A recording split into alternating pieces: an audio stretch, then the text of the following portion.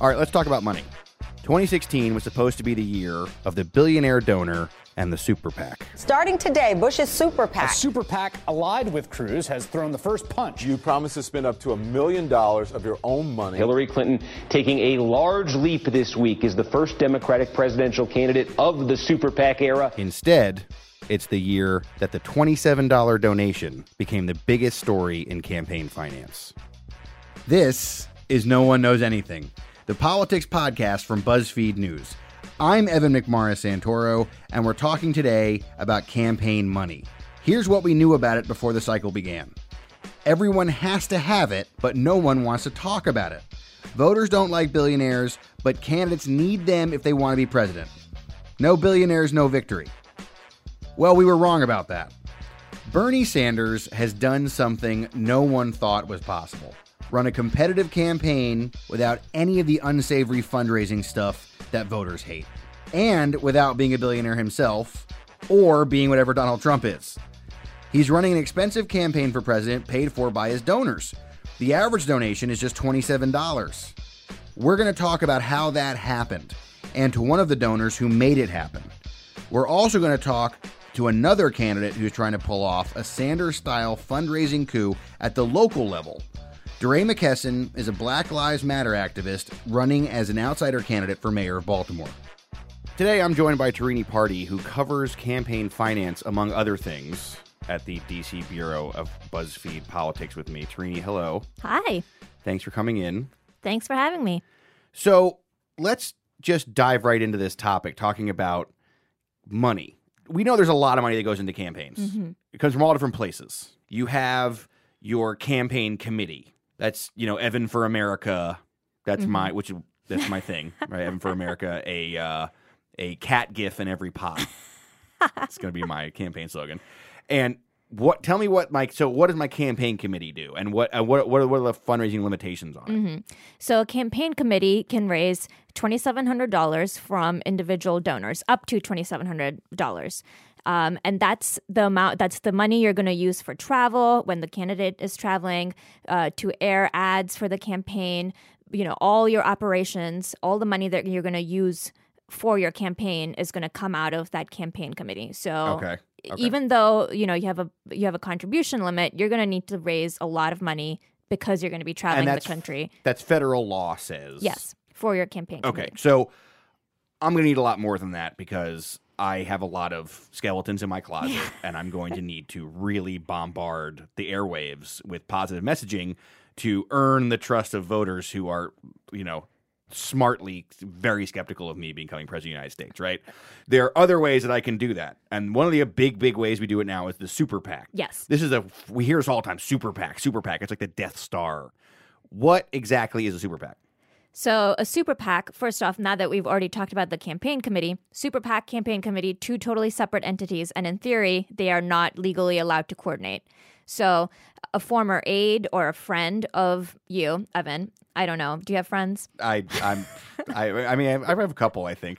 Your friend Mike is going to start a super PAC for you because even though you have skeletons in your closet, he believes in your message and wants you to be president and maybe wants to be your chief of staff. Okay. So he starts the super PAC, which can get unlimited amounts of money from donors, corporations, and that way he can raise a lot of money really quickly and start airing ads on your behalf. So with the super PAC, I can raise unlimited donations. Mike can. You can't. Yeah, right. But the $2,700. This guy, Mike, by the way, this non-existent Mike is really making out like a bandit in this thing.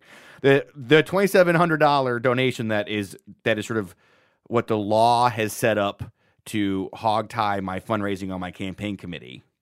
That is just like nothing when it comes to super PAC. Super PAC, I could get $27 million in one donation. You could get $1 billion. You could get whatever you want. I can get whatever I want. If Mike is good enough at convincing these donors, they can write a check as large as they want. Nevertheless, right, there's always some blowback to this. You don't see a candidate on the campaign stump being like, well, I was just hanging out with this oil baron and he was telling me this thing and then he wrote me this huge check, right? They don't talk about it. It's not a great... It doesn't play well. This is what every candidate running for president did, this model that you just described. They had their campaign committee, they had the super PAC, right? Even candidates that made basically zero impact on the election, like a Rick Santorum or a Martin O'Malley, right? This guy had a super PAC. They had Martin O'Malley from on the Democratic side, Rick Santorum on the Republican side. These guys had super PACs, and these super PACs were raising great sums of money.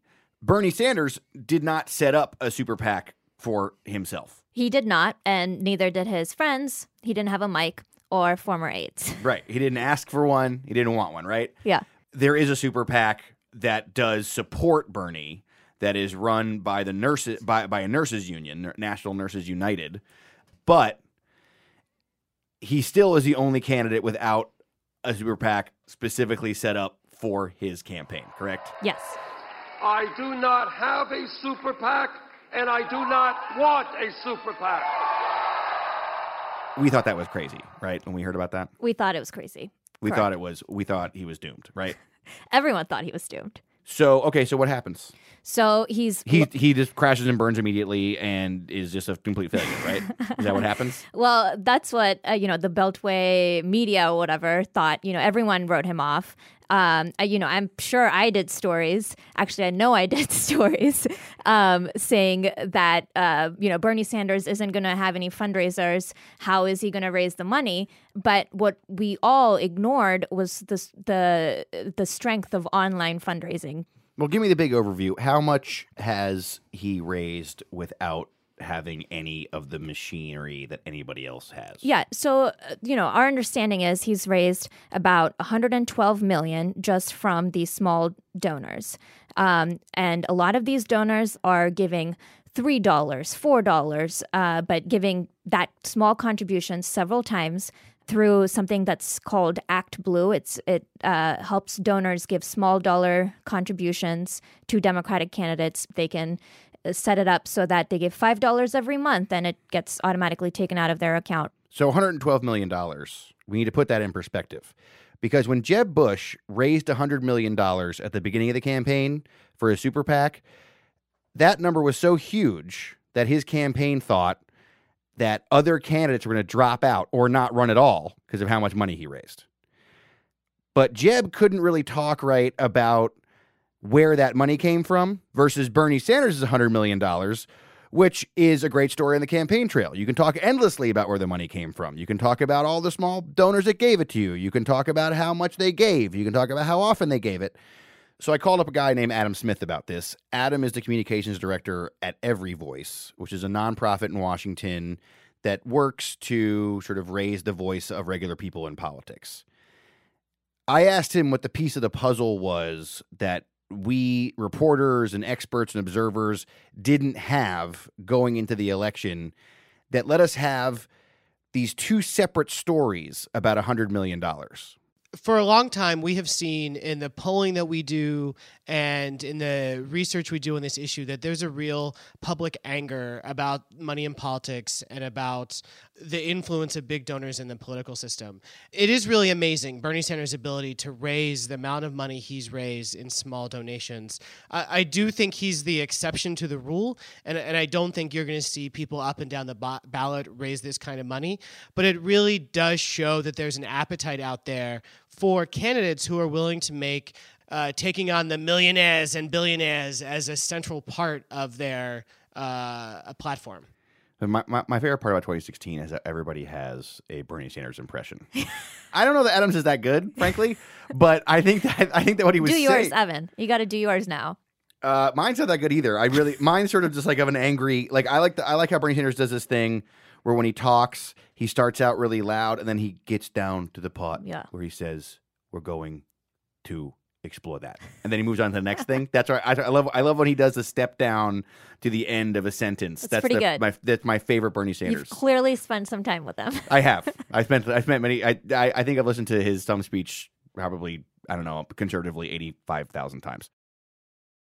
But what Adam was saying, right? So we're going to talk, this question of whether or not this can be something that other candidates can do is a very important part of this story that we're telling today.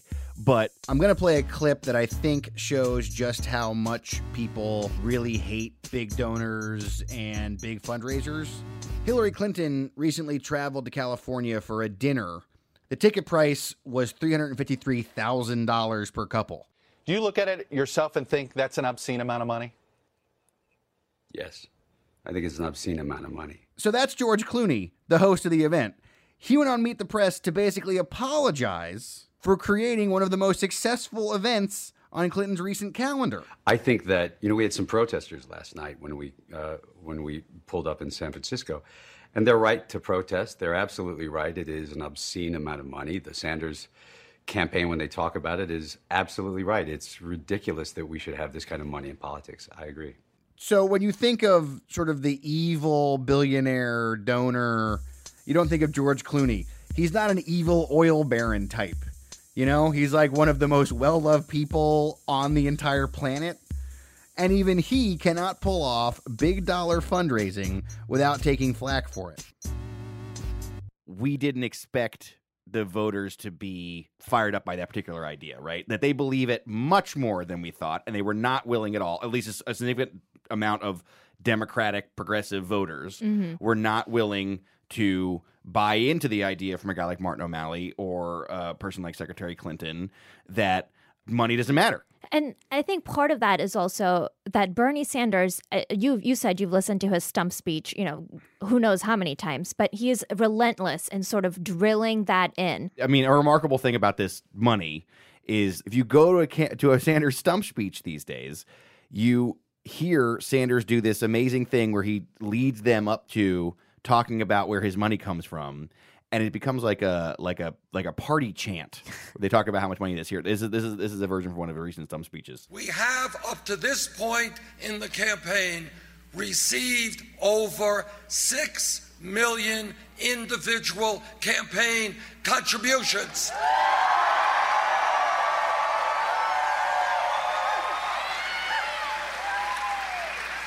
Anyone here know what the average contribution is? That's exactly right. Smart crowd. I mean, it's hard to imagine It is a smart crowd. It's very smart. It's hard to imagine a crowd of Hillary Clinton supporters, her being like, and the amount of money I raised from Wall Street is, and they all shout it out, and then they all cheer really loudly about how much money she's raised from Wall Street, right? Yeah. You can't really imagine that happening. I think that clip is the best example of what is so weird about the Bernie Sanders campaign when it comes to campaign finance. This is a guy, he gets up on stage and he just touts and touts and touts how much money he's raised. And it's a lot of money, okay? Like the guy flies around on a private jet. He's got everything that every presidential campaign has, especially now. He's got Secret Service too. I mean, it's a real campaign. He's clearly spending a lot of money, so he needs to raise it, yeah. But he's able to be so celebratory about raising money because every time he raises it, it's just a big deal for him. Yeah.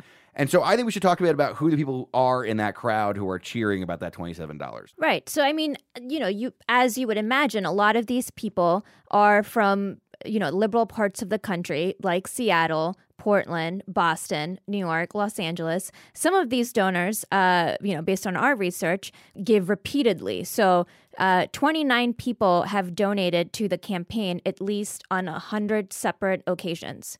So that's pretty crazy. And, this is key, right? Because the reason why they give donations over and over is that Sanders asked them to give donations over and over to show how strong his campaign is. We have a clip of that from after New Hampshire. I'm going to hold a fundraiser right here, right now, across America. My request is, please go to BernieSanders.com and contribute. Where he wins New Hampshire and he wants to spike the football and be like, this is how we are a real campaign. And let me tell you how we're going to do this. Because he's like, my opponents, when they win, they spend a lot of money and they have to go off. And the first thing they're going to do is raise a ton of money at a fundraiser. He's like, well, let's have a fundraiser right now. So there it is. That's our fundraiser. That raised, I believe, $5 million in 24 hours. Let's meet one of those donors. Alan McLemore is this lawyer in Texas. And he told me about why he gave money. He's one of these guys who gave money, I think, more than 100 times. And the first thing you should know about him is he really does not like corporate power at all. We generally will not give to candidates we consider to be corporate connected. And because of that, hold on just 1 second. I'm sorry to interrupt, but just go ahead. I'm on the phone. trouble. We've got the Time Warner people here. It's another reason I want Bernie in to start breaking up some of these monopolies. This guy is Time Warner. Bernie to the max. You can't call this guy on the phone without him saying he wants to break up a monopoly. It was amazing. Yeah, so we generally will give to candidates that we consider to not be corporate connected. If they have corporate money behind them, we generally will not support them. And how many times have you given to Bernie this cycle? We give small donations, but honestly, we are pretty close or at the maxing out level right now. Why did you do it like that and not just one big check in the beginning? Tell you exactly why. Clinton's supporters have most of them, a majority of them, have already maxed out. The reason why we have been giving small amounts is because we don't want to put Bernie in that position. As he goes along, when he needs money for something, we want to be able to send him some more. So this is a really fascinating look at the savviness of a Bernie Sanders donor. They use their small checks to help perpetuate this message. I mean, the whole thing is all sort of stitched together in a way that I don't think we've ever really seen that much of, and we're not expecting to see it all. He is really savvy to know that, spacing it out, he can help him at different times and keep giving the small contribution. I actually talked to Adam from Every Voice about this, about how Bernie Sanders' savviness with the fundraising process has made his campaign different from everyone else's. Bernie hasn't spent any time traveling the country raising money. In most presidential elections, candidates, they travel the country like it's this giant monopoly board. They're just picking up checks wherever they can. And I think Sanders has had maybe a dozen fundraisers. He just hasn't had to do that. So that means he's had more time to be on the campaign trail, to be out there talking with people. And he can use that message against Hillary Clinton. He can say, when I leave here, I'm not going to go to a Wall Street fundraiser. I'm going to go to another rally. And that message really resonates with people. Seems great. Making all this money. Great campaign moment for you. Always good news. This idea of money is a necessary evil in your campaign, gone. You don't have to do that anymore. You can have clean hands, a private plane, all the TV ads you want, right? Sounds great, right? But in your reporting in campaign finance, the idea is that we're going to be raising huge sums. This is still going to be a very expensive general election. We're not going to have a Bernie Sanders style general election, most likely, right? No, I mean, you need to raise a lot, especially given that on both sides, the primaries dragged on for so long that you're going to need to raise that $1 billion or $2 billion in a matter of 3 months. And because between September and November, it's just going to be constant ads, traveling around. You're going to need a lot of money really quickly. And that's when that model of having a $27 average contribution might not work out. Well, there you go. So billionaires, it's okay. You're still going to have a little bit of influence on the American electoral system. Is that basically where we're coming down? But you are seeing some candidates trying it out. The Sanders model has actually turned into kind of a cottage fundraising industry this cycle. And that could end up being the most lasting legacy from his campaign. I spoke to a candidate way down the ballot from the presidential race who's using the same consultants powering Sanders' fundraising to try and get some of that Sanders magic. The firm is called Revolution Messaging. The candidate is DeRay McKesson. He wants to be mayor of Baltimore. He's a Black Lives Matter activist running as an outsider candidate in the Democratic primary. His polling numbers are pretty atrocious, but he succeeded at building a competitive campaign with a large number of small online donors. He's got rich donors, like the CEO of Twitter and the founder of Netflix. He's done some big fundraisers, but really the big story of DeRay's campaign so far is that he has more donors than anyone else running for mayor this year. All right, we are here at Doobie's, a coffee shop in the Mount Vernon section of Baltimore. It's a beautiful day, and we're joined by DeRay McKesson, who is a candidate for mayor who has enjoyed great success raising money from small donors in the style of Bernie Sanders. When you were thinking about how to go about raising the money that you would need to do this, did you make any rules for how your fundraising would work? Yeah, so it's important to me that I am in a position to be able to tell the truth, whatever the truth is, right? And then I can do the work in service of people's lives. So not taking money from developers, people doing business with the city. It is the average donation is $50. But it wasn't actually hard to make this commitment because it was a commitment that is true to my work definitely for the last 18 months. But you're a famous guy. You could have done it the other way, right? Did you think you put yourself at a disadvantage to do it your way versus just going out there and just collecting big checks, which you could have done as well? Oh, so we do have funders. The campaign has gotten contributions from people who've maxed out at $6,000, and most of them are people I know. Some of them people I don't know. So yeah, so we've done that, and people have helped us bundle. But again, there are people in this race who have raised $200,000 from 20 people, and that's something I said we weren't going to do. Why was that important to you not to do it that way? Yeah, it's important to not be beholden to special interests in this race. So I can talk about police reform that needs to happen, and I'm not beholden to anybody who's donated to the campaign. Do you see a connection between a focus on? You talk a little about campaign finance. I mean, you're a campaign finance activist too. I mean, you're talking about doing fundraising that you can be proud of, and fundraising that sort of carries your message along. Do you see a connection between that kind of activism and the other activism that you've done? I mean, I think it is. I think that they're intimately connected. I think it is important that your values show up in every part of the work, and that means that it has to show up in fundraising. So I can justify the money that I've gotten from every organization. It's important to me that the people who are donating to the campaign are people whose values are aligned with me, especially corporations and businesses. Do you think that you've changed the way campaigns are going to be run in Baltimore when it comes to fundraising? I mean, the fact that you've raised, I saw a tweet from one of your consultants, Tim Tagaris, that your number of donors was more than all the rest of your opponents combined. Is that having an impact on politics here? I think it shows that you don't need to be a part of the establishment to raise money that's competitive, right? You know, people saw Bernie and people feel like they can never be Bernie, right? Because it's like Bernie Sanders. He's raising like $1 million an email or something crazy, right? This has never been done at the local level like this before. What I will say is hard is that the way that we think about support is so limiting in local races. So I'm polling low, right? Mm-hmm. Now, if we think about support, it means something that I have the third highest number of donors from the city. But the way we talk about support is so often in terms of the poll. But you feel like that your donor number reflects a kind of support too, because this is obviously something that Bernie's dealt with as well. I mean, obviously his polls are better now, but you know, when he was getting those huge crowds and getting those huge numbers of donors, people were looking at the poll numbers and saying, "Yeah." Do you feel like you found a way to make fundraising not a negative story? Because my read on politics has been candidates go out there and they raise a lot of money.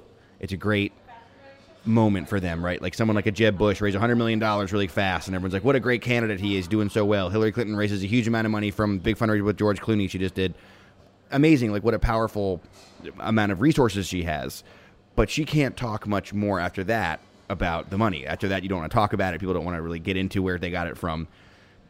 Do you feel like with your fundraising model that's different, or do you still feel like every time you have to raise money, does it kind of like kill your soul a little bit? It doesn't kill my soul. It is a lot of time. Because you need money, you legitimately need money to win. And that is the challenge of all campaigns. It is more of a challenge for non-traditional campaigns.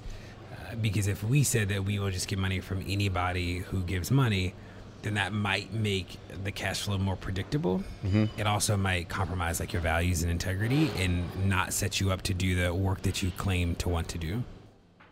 So, Trini, this is you and me are now back in the studio after our radio magic trip to Baltimore.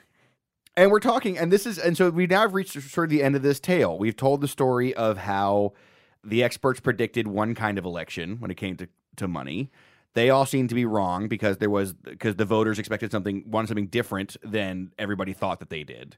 Bernie Sanders was able to cash in on that, literally, raising huge sums that has made him a much more competitive primary candidate to Hillary Clinton than anybody ever expected that he would be. And we've seen how the model is useful for other candidates to try and make an attempt to do a Bernie-style campaign, right? He created at least an infrastructure model other candidates can try to use. But we've also talked a bit about how the billionaire donor is not gone from politics, right? It's important to remember that campaigns and a lot of these outside groups are still spending a lot of money. I think we're nearing or have just eclipsed $1 billion already in the 2016 election cycle. So you're spending a lot of money. I think what's going to change is how that money is spent, somewhat how it's raised. And I think there's going to be a lot of looking back after November to look at the different models that were used this cycle, because every candidate kind of tried something new. What do you feel about, like, let's say we can flash forward to an election 2020 and we have two of these Sanders type model candidates running against each other, right? If everybody were to do this, wouldn't it lose a significant amount of its sort of rhetorical power on the campaign trail? For sure. I mean, not everyone can do this. And Bernie Sanders has been able to pull this off for now. But it's one of the reasons why he's been able to pull it off is because campaign finance is so central to every policy issue that he brings up. And not a lot of candidates want to do that. A lot of candidates also want to have sort of the security of having bigger checks beforehand so that they can, plan accordingly and in terms of campaign operations. But it'll lose its charm sort of if every candidate is doing this. It'll be very interesting to see. I'm sure campaign finance reform advocates would be very excited about that, but I don't know if it would work. So here's my question. Here's because the name of the show is No One Knows Anything, right? Mm-hmm. So do we know anything when it comes to money now? Like after the few free months of this cycle, do you think we know anything? What we do know is what we thought we knew is wrong. So I don't want to make any more predictions. There we go. Great. Well, Trini, thanks for coming in. Thanks for having me. If you run for office, I will give you $27. Thanks, Evan. No One Knows Anything is produced by Meg Kramer, who is here with me to help me read the credits. Meg, who is in charge of editorial oversight? Editorial oversight comes from Catherine Miller and Jenna Weiss-Berman. What about production help? Any of that? Oh, yeah. We've got production help from Eleanor Kagan, Julia Furlan, and Antonia Sarahito. Is there anybody else I should thank at a studio, perhaps? I think we should thank Paul Ruest. He's at Argo Studios, and he records our show. And what about those sweet tunes? Ryan Adams, he composed our music. And our email address is nooneknowsanything@buzzfeed.com. Meg, why should people email us? We would love for you to send us your suggestions for the Evan for America platform, beyond putting a cat gif in every pot. They can also email us to tell us what they think we don't know, or to tell us what else we should be talking about on the show. They can follow us on Twitter as well, which is @NoOneKnows. That would be for shorter suggestions, right? Yeah, for suggestions that are tweet length. We haven't actually tweeted anything yet on that Twitter handle, but maybe if you follow us, we will. And if you like the show, rate us on iTunes. We'll be back next week with more things that we don't know.